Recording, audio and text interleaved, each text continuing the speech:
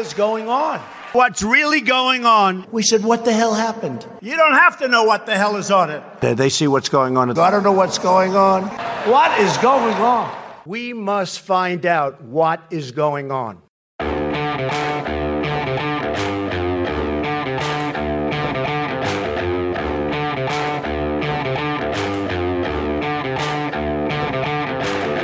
Hi, I'm Mark Thiessen. And I'm Danielle Fudka. Welcome to our new podcast, What the Hell is Going On? We are still so new, we have that new car smell. That's really gross, Danny. It does sound kind of gross, actually. So recently, President Trump decided to call off a military strike on Iran. This is something we were all talking about last week. Iran downed a very expensive, very valuable U.S. military drone. The president was all set to retaliate. He said the expression he used was weird, right? The guns are cocked. Not exactly how we generally describe such military action.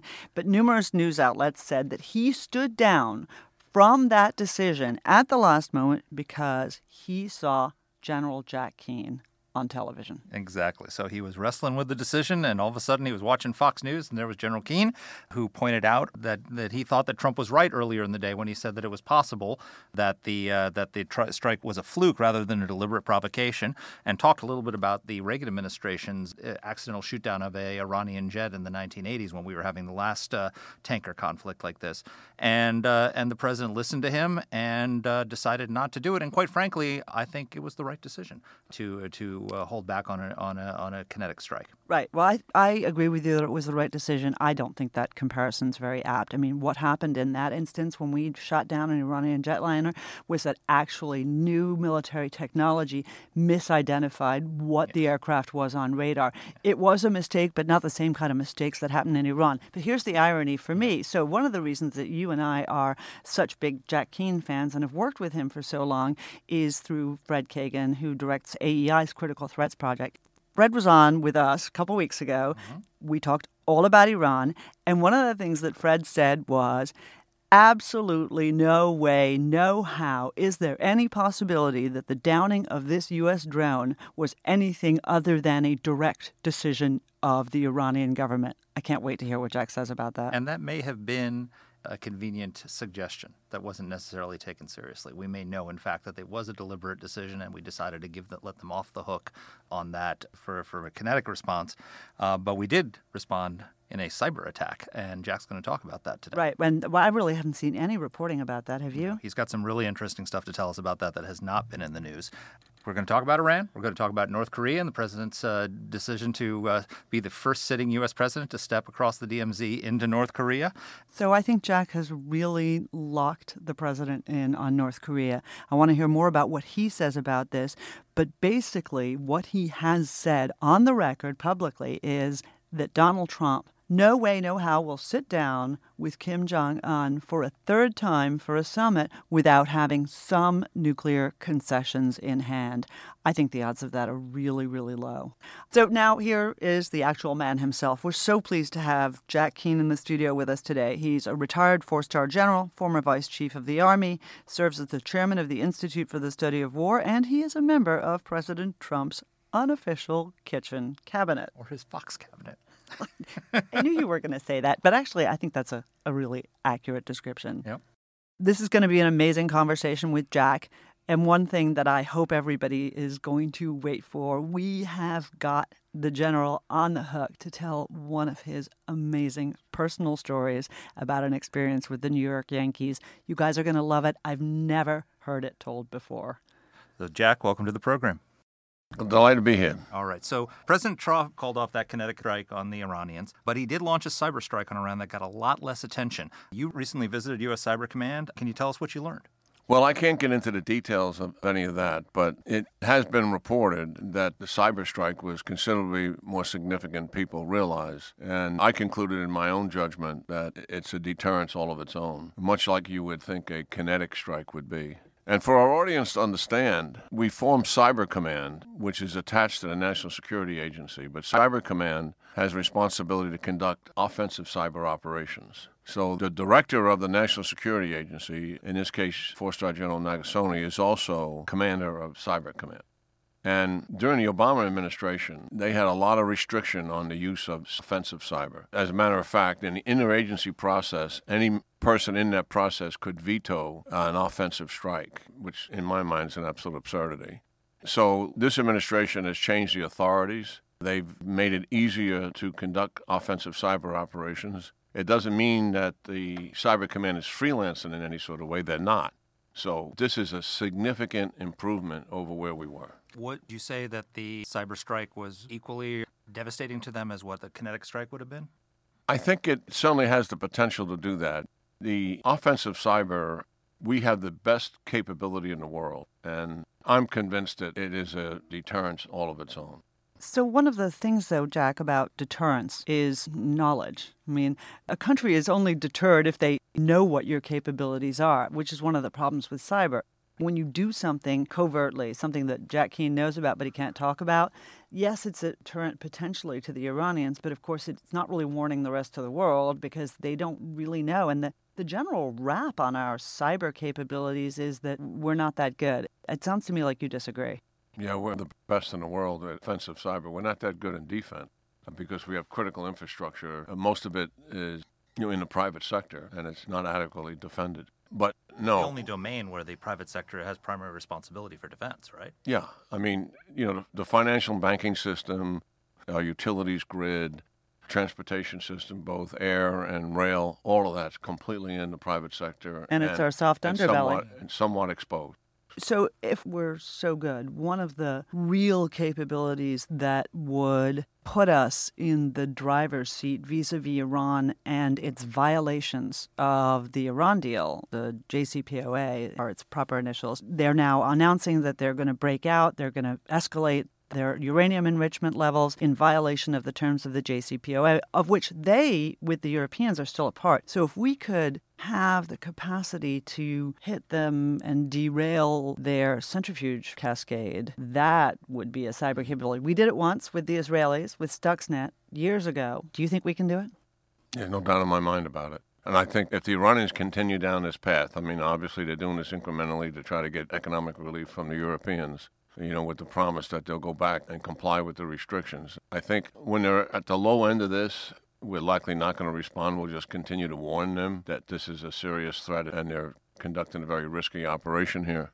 But I do think if they escalate it into double digits, I would suspect, as opposed to something kinetic, which I don't think we need to do when we've got such an extraordinary capability, it's likely that that option would be on the table for the president to make that decision. And I think we would absolutely do it. And so, talk a little bit about how our cyber capability improved since Stuxnet. I mean, it's been a decade since that program was launched, and I would assume that we're in a lot better position now if we wanted to damage them than we were back then. Yeah, unfortunately, I can't talk about it. The only thing you heard it first here on What the Hell is Going On. Right, Jackie not talking about our cyber capabilities. The greatest concentration of mathematic PhD is the National Security Agency. Mm-hmm. And I can remember having a conversation with Keith Alexander. I said, so you guys stay up academically with the advancement in math? And he said, no. He said, because we're making all the advancement in math and they have to stay up with us. That's great to know. People sleep at night. So I want to ask you a question about the recent drone downing. So it was reported, among a variety of reports, I should caveat, that after Iran downed that American military drone, that extremely valuable American military drone, the president leapt into action. He said, we got to strike the Iranians. Then he saw you on TV. And that one of the things you suggested was that this may not have been from the top. This may not have been an order from the top to take the drone down. It may have been a rogue operator. And watching you, the president rethought, this is a story at least, president rethought and decided against the strike. Okay, true, not true? I don't really know. But, I mean, here's what I know. He was in the Oval Office, what I believe it was Trudeau from Canada, and he was being expansive as he normally is. And I remember him saying words to this effect that, it's possible this was a mistake. And I clued in on that. And I did call somebody who would likely be in the know, and they confided to me that the national leadership in Iran did not authorize the strike. A tactical commander took it upon his own to do it, and that the national leadership, So that's actually true. was upset about it. So I think the president obviously had that information. On television, I also mentioned that we had made a mistake ourselves in the late 1980s when we were going back and forth with the Iranians who were stopping the shipping lanes then. And Reagan had taken out a couple of oil platforms. He took out naval staging bases, for their fast boats. But a ship by the name of the USS Vincenza, thinking they saw an Iranian fighter coming at them, actually an F-14 Tomcat, because we had sold those aircraft to the Iranians during the reign of the Shah. They were absolutely convinced it was an F-14 Tomcat, and the officers gave them the authorization to fire, and it was a commercial airliner with 290 people on board. And that was a horrific mistake we made, and we acknowledged the mistake immediately. The Iranians never responded. They did take the money, though. We gave them reparations Yeah. for that. So I did say that on television, that mistakes do happen with the best of intentions. I take the president at face value, and I don't have any other knowledge.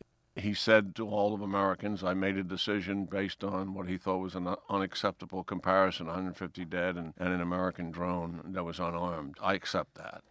If there was something else going on, he hasn't shared that with us, and I don't have any other information about it. So when we had Fred Kagan on a few weeks ago Talking about Iran. and he said, in his view, there is no way, no how, any chance that drone was shot down without the knowledge of the Ayatollah. And they've shot down a drone And before. they've done it before, right? Yeah. Yeah. So you disagree with that assessment? Our intelligence says that Fred Kagan is wrong. Fred Kagan can never be wrong. You are as close to Fred as we are. I know. So This but I is mean, a family discussion, right? but that's right. I mean, at the end of the day, command and control inside these. Sure, this could happen, but the notion that some random guy could have taken Iran into war seems Frightening. a little bit. Facto. Yep. But that's not the only reason why I think the president was right to hold back and not attack. I mean, one of the reasons is the Iranians are doing these kinds of things is because they want to get the sanctions lifted, because the sanctions are crippling them. And so they want to get us into a sort of a low-level skirmish to scare the Europeans into breaking with us on the sanctions. So, I mean, can you walk us through a little bit about what the strategy is with Iran and why the president's decision was right to hold back beyond the fact it wasn't intentional?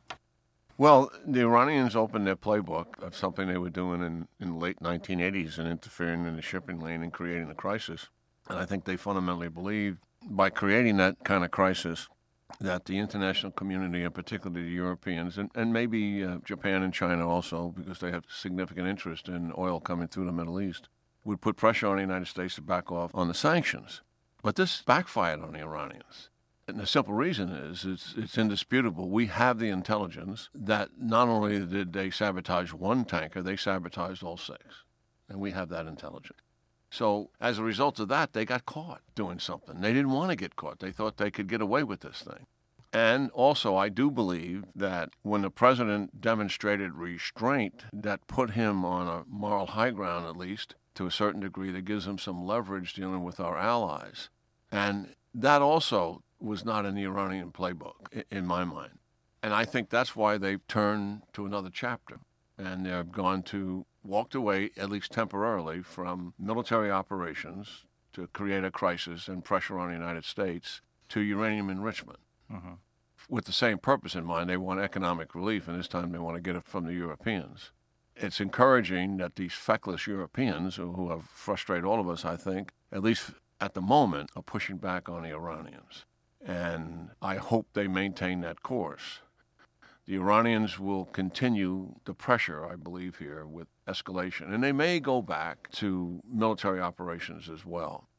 I think the Iranians are the most determined foe that we are dealing with. And we've dealt with them for the 39 years. And to be frank about it, they've been the most successful. Lebanon, strategic anchor in Syria now. They run the war in Syria, as you know. Iraq. They toppled a friendly regime in Yemen. They have more political influence in Iraq than we have. At the end of the day, they'll probably have their way with Iraq, given the cards that we're playing currently. And their sponsorship of terrorism, their influence in Latin America and South America. The Iranians have been playing a winning hand. And this is the first administration, I believe, that's ever been on the strategic offensive in dealing with these guys. So what do you think? But Mark asked you a good question. This is where we went at this with Fred, too. I still can't figure out. I get what their tactics are, but I can't figure out what their end game is. I know the president wants to get to a new Iran deal, but this isn't necessarily. I mean, do you think they're going to come to the table? Tell us what you think about this. I don't think they're even close to coming to the table. Right. They would not come to the table until they're out of options. And listen, they've had their way with us. I mean, it's this decision-making paralysis we've had by the successful use of proxies as asymmetric warfare they've been dealing with us, and the lack of response that we've had. I think they look through a prism and they don't see the muscular Desert Storm or 2003 invasion by the United States, a muscular demonstration of military prowess. I think they see leadership in the United States that doesn't have the political and moral will to deal with the Iranians. I think they look at us as weak. Mm-hmm. And I think most of the evidence is on their side. And as the Supreme Leader just said 2 weeks ago, he said, we've already gotten rid of one president, and we may get rid of another one if we have to. And that was Jimmy Carter, of course, using the hostages, and so weakened him politically. It was more complicated than that, but that was certainly central to the problem he had. And I think they also look at our president, despite all the rhetoric, as somebody they can deal with. And I think they believe at the end of the day, President Trump probably would not pull the trigger.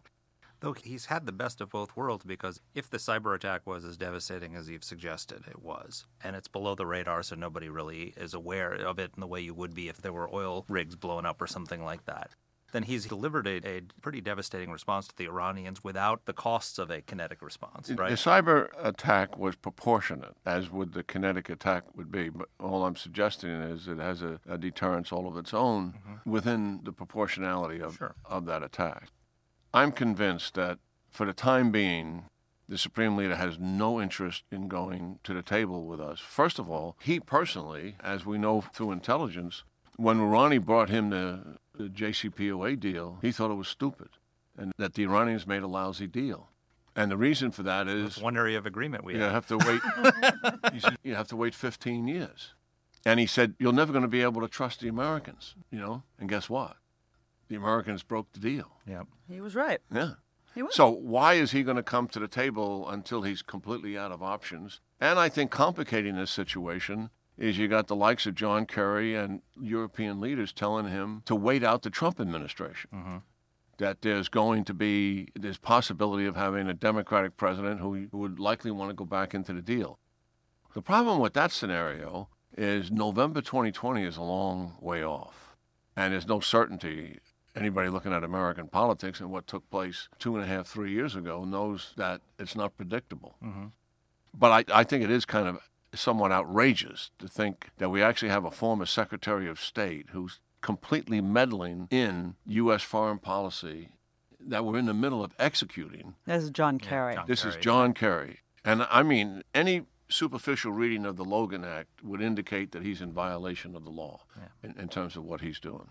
But I think the Iranians are a long way off from coming to the table, because what's the gain for them until they play out all of their options?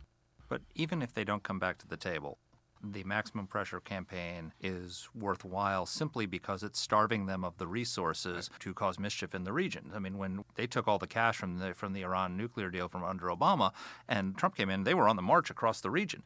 And now you hear the leader of Hezbollah, clinking the cup and asking for public contributions because they're getting cut off. You have fighters in Syria who are saying the Iranians have told us there's no more money.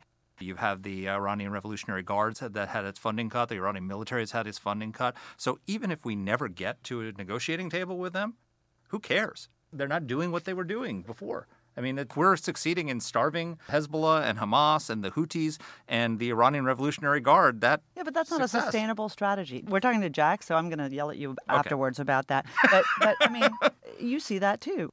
The problem with sanctions is that sanctions erode. That's what we saw with Iraq. It is very hard to keep that up. Yeah, enforcement is really the issue. And we've seen that right now with North Korea. We're having challenges with enforcement of those sanctions. The Chinese have been in violation for some time now, ever since Singapore. The Russians have never been in compliance with the UN resolution. But All this said, I mean, time is on the side of the administration here. That's why I think, regardless of what the president knew or did not know about the drone strike, he absolutely made the right call in not responding kinetically. And as we're going through this incremental increase in uranium enrichment, be patient about this. Don't overreact to this. If you overreact to it, you're playing right into their hands. Let this work out a little bit. And those sanctions are crippling them. And they've gone from 2.5 million barrels of oil a day to a little north of 200,000 a day. Yeah. That is staggering in terms of its impact on their economy. And, food shortages, power outages, growing civil unrest, all manifestation of what is happening. They have never been under this kind of pressure in 39 years. I don't think they've been under this kind of pressure during the 8-year war with the Iraq, because this is threatening that regime. And if they push it too far on the enrichment, we have a cyber capability that can address it if we had to. So here's an interesting question. So Barack Obama comes in after the Bush administration, and he's a non-interventionist, right?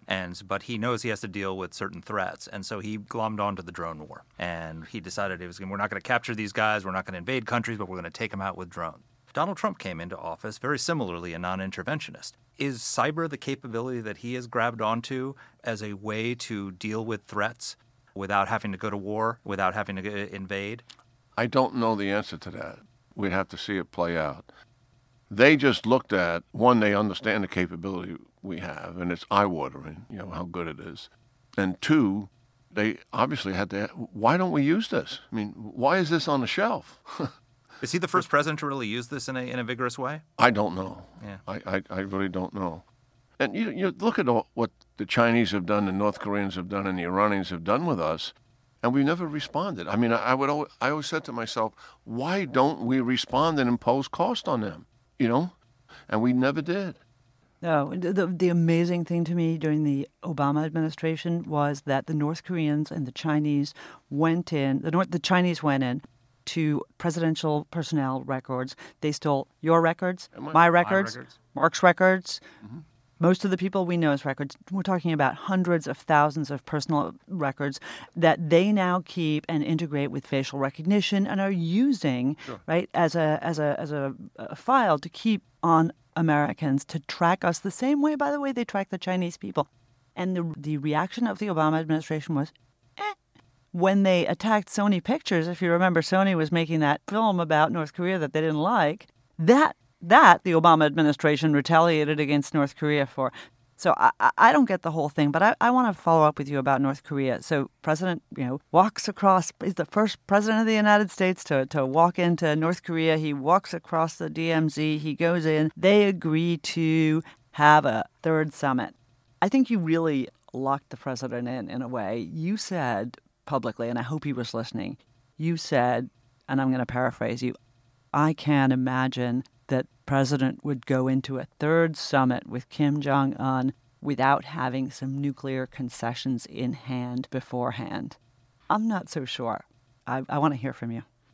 Well, there's no doubt that President Trump values personal diplomacy, probably more so than most presidents, we've been observing for years. And he has a tendency, I think he makes a mistake with it in this. Because he puts such emphasis on the relationship, he does not hold that leader accountable for the policies of that government and the actions of that government. And you can see it in how he deals with Putin, how he deals with President Xi, how he deals with North Korea. The president knows that this is a repressive regime. The guy's a thug. He's a killer. I've even used the words to him about Putin being a thug and a killer. He gets all that.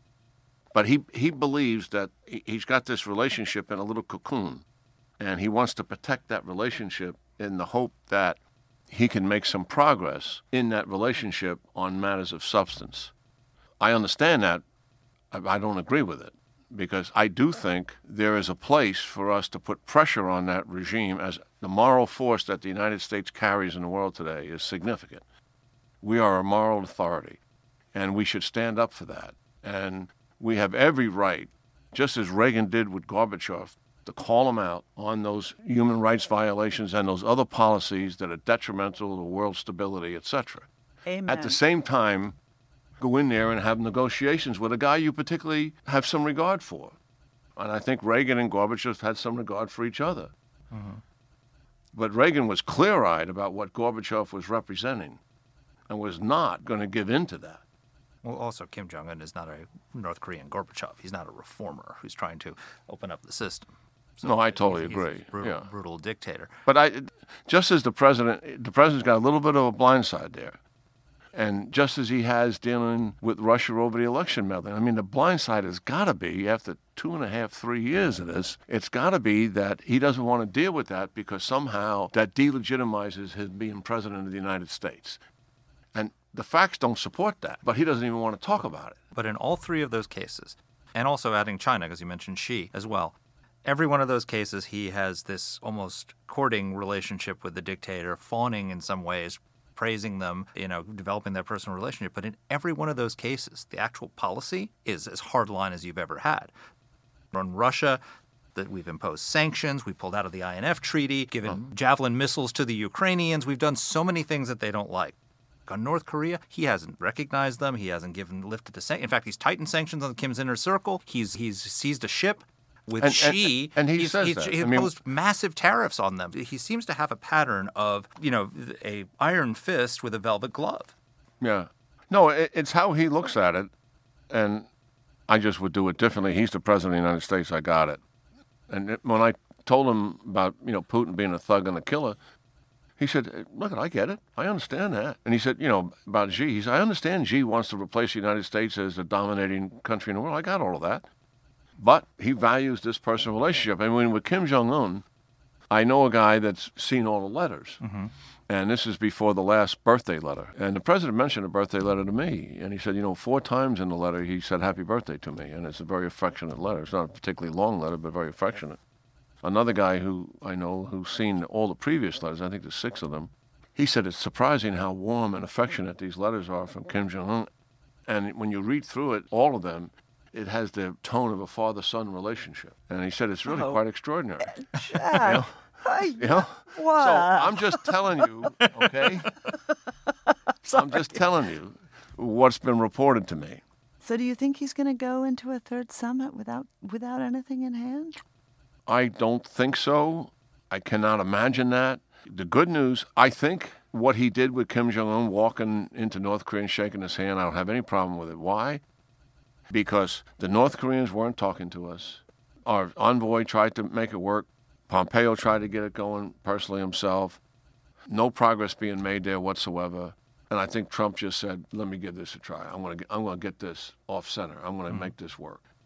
And he did, with the provision that working staff groups are going to be formed and they're going to start putting together some kind of pathway forward. If that doesn't result, from the United States perspective, in some tangible progress in terms of inventory of weapons, some kind of timetable, inspections, etc., I don't see how we continue down this road.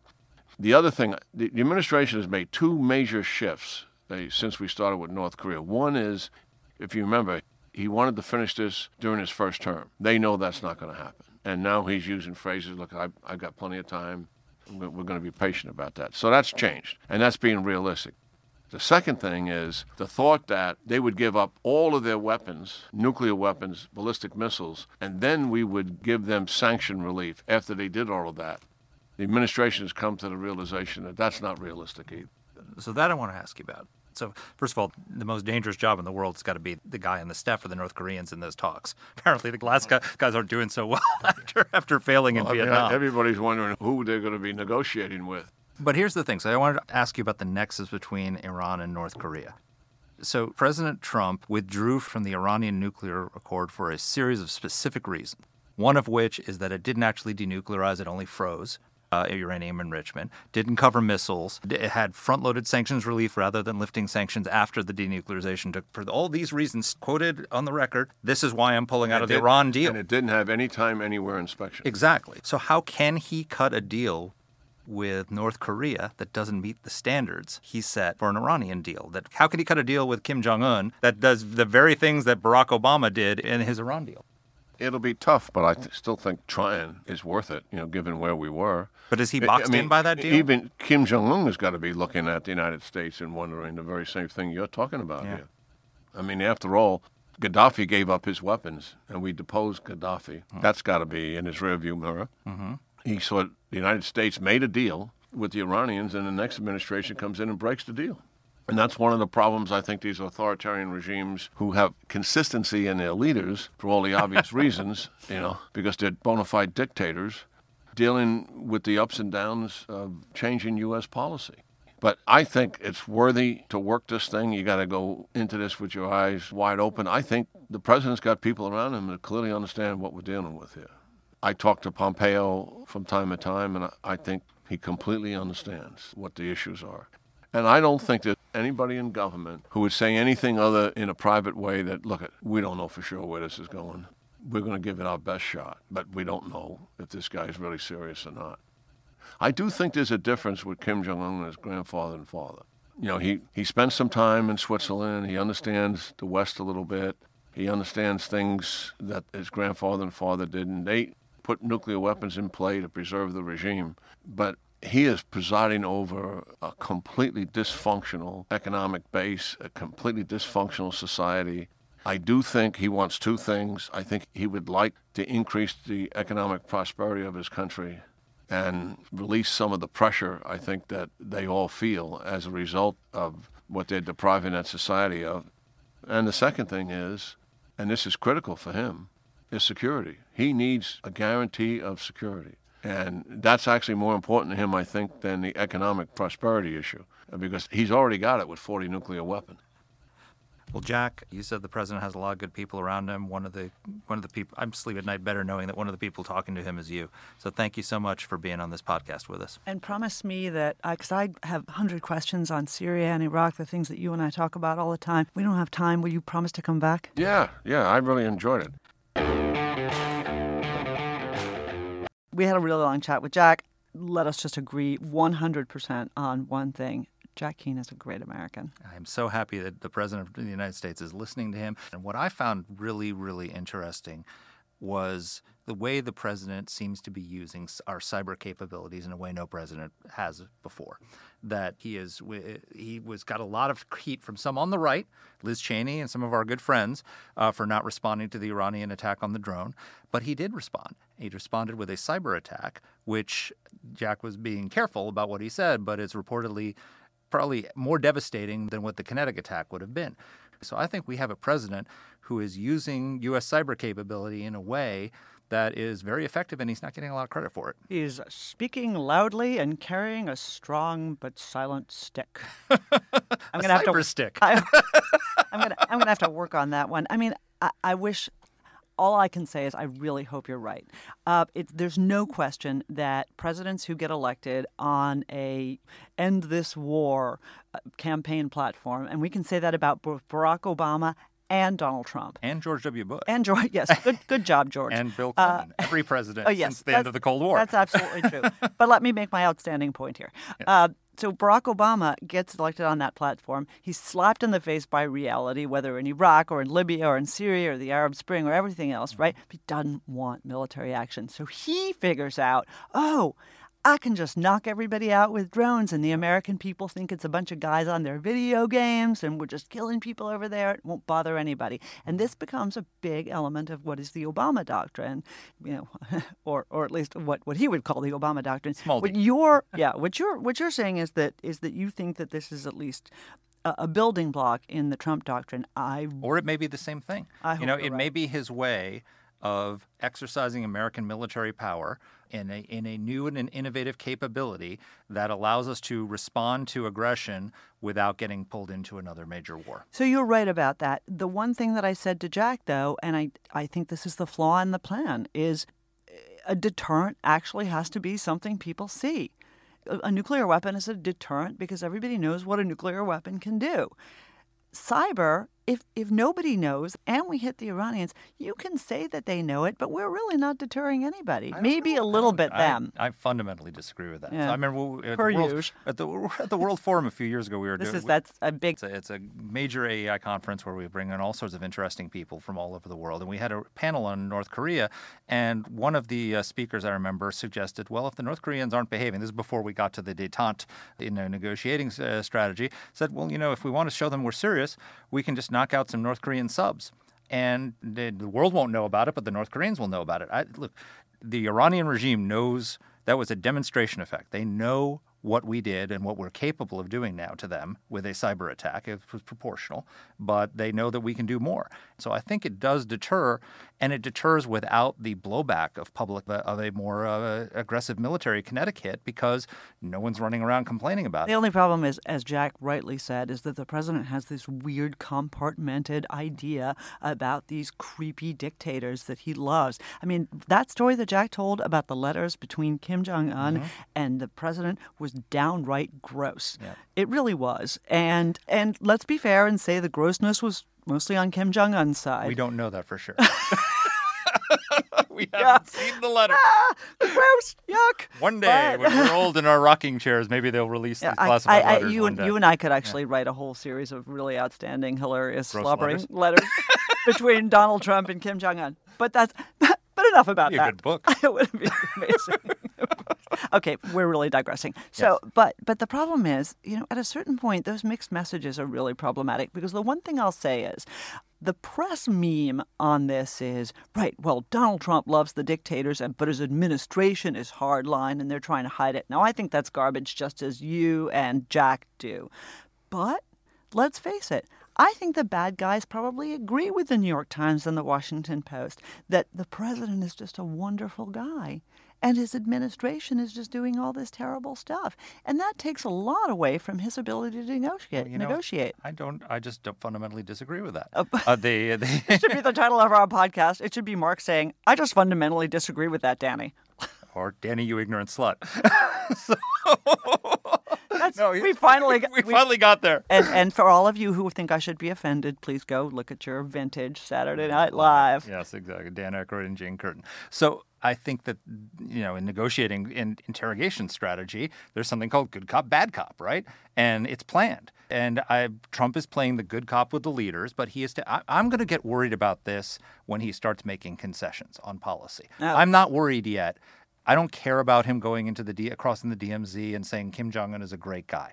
I don't care about him glad-handing Putin. What I would care about is if he started lifting sanctions on Russia. Right. Well, what I would care about is if he ended the Korean War without the North Koreans giving us something. So far there has been no concession on any of these things. And as far as the cyber is concerned, it's a interesting and very useful development, but the problem with Barack Obama was that he just used it as a way to avoid war and avoid dealing with these things. Oh, absolutely. It wasn't a strategy, it was a tactic. It has to be part of a strategy. And so totally. It's a great tool. I love the fact that the president is using the cyber tool, but it has to be part of a broader strategy that is directed at getting us to an end.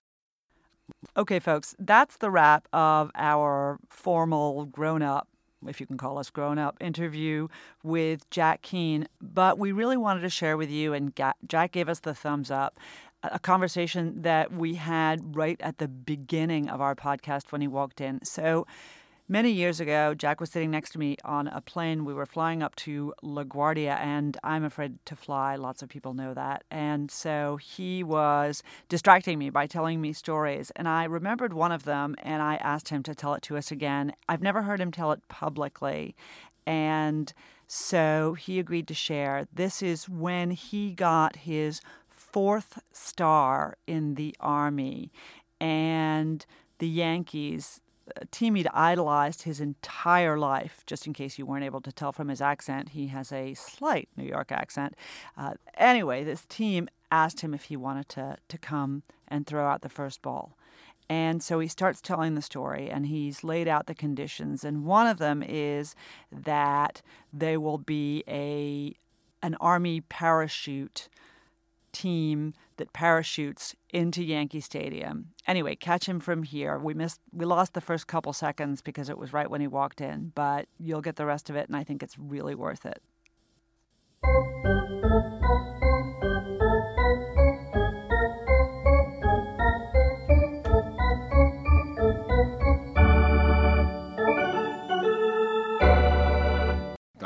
Yankee fan. So she said, sir, we already know that. I said, but here's the deal. I'll only do it if you do this for me. The Golden Knights are going to parachute into the stadium. My guys, my Army chorus is going to sing the national anthem. We're going to do the color guard, and I want 500 seats for soldiers. You got a deal? She says, we got a deal. She said it's sold out, but we're going to get the 500 seats somehow, some way. So it was a Wednesday afternoon, and as opposed to doing what they do at other stadiums, where they put you out there ahead of time, the entire Yankee team was on the field, and then they brought me out. So the only position that was missing was the pitcher. And they had this big sign up there with me, and it has all the stuff about their, medals and stuff and the rest of it. But I had a huge emotional moment because Bob Shepard was the stadium announcer, and my dad took me to the stadium when I was 8 years old, and he was the stadium announcer then, and he lived into his 90s, and I used to do imitations of him because in the 1950s, in that original stadium that they had, 1950s and 60s, the PA systems weren't that good, so it would reverberate. So I would stand on a chair in the house, and I would say, ladies and gentlemen, direct your attention to the Yankee dugout. Now, approaching the mound. And so I would do this in front of my family. I couldn't sing, but this is my only performance. And, of course, they gave me all sorts of encouragement, even though I probably looked like a jerk. So I know Shepard is going to be the announcer, all right?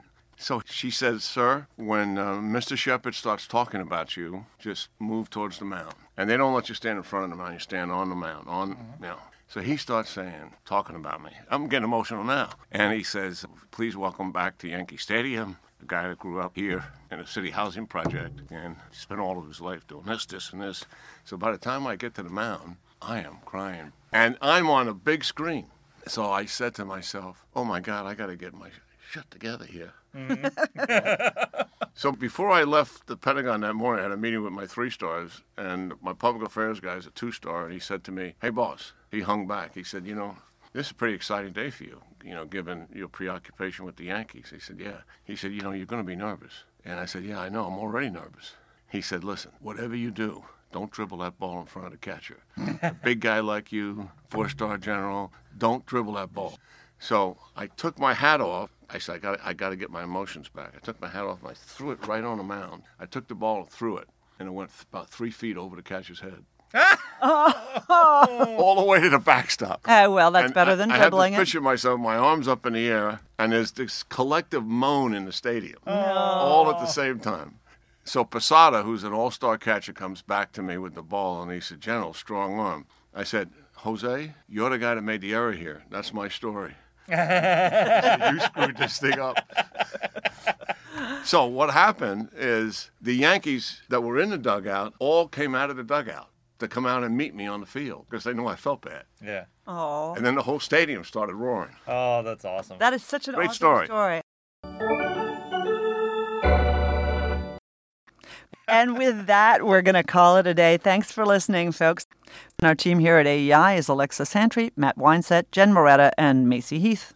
Let us know what topics you'd like us to cover. You can get in touch with the show by emailing us at whatthehell@aei.org. Or you can reach us on Twitter. I'm at @dpletka. And I'm at Mark Thiessen. That's Mark with a C. Please rate and review the podcast. If you like the show, please subscribe, share it, comment on Apple Podcasts, or wherever you're listening to this. Thanks for listening.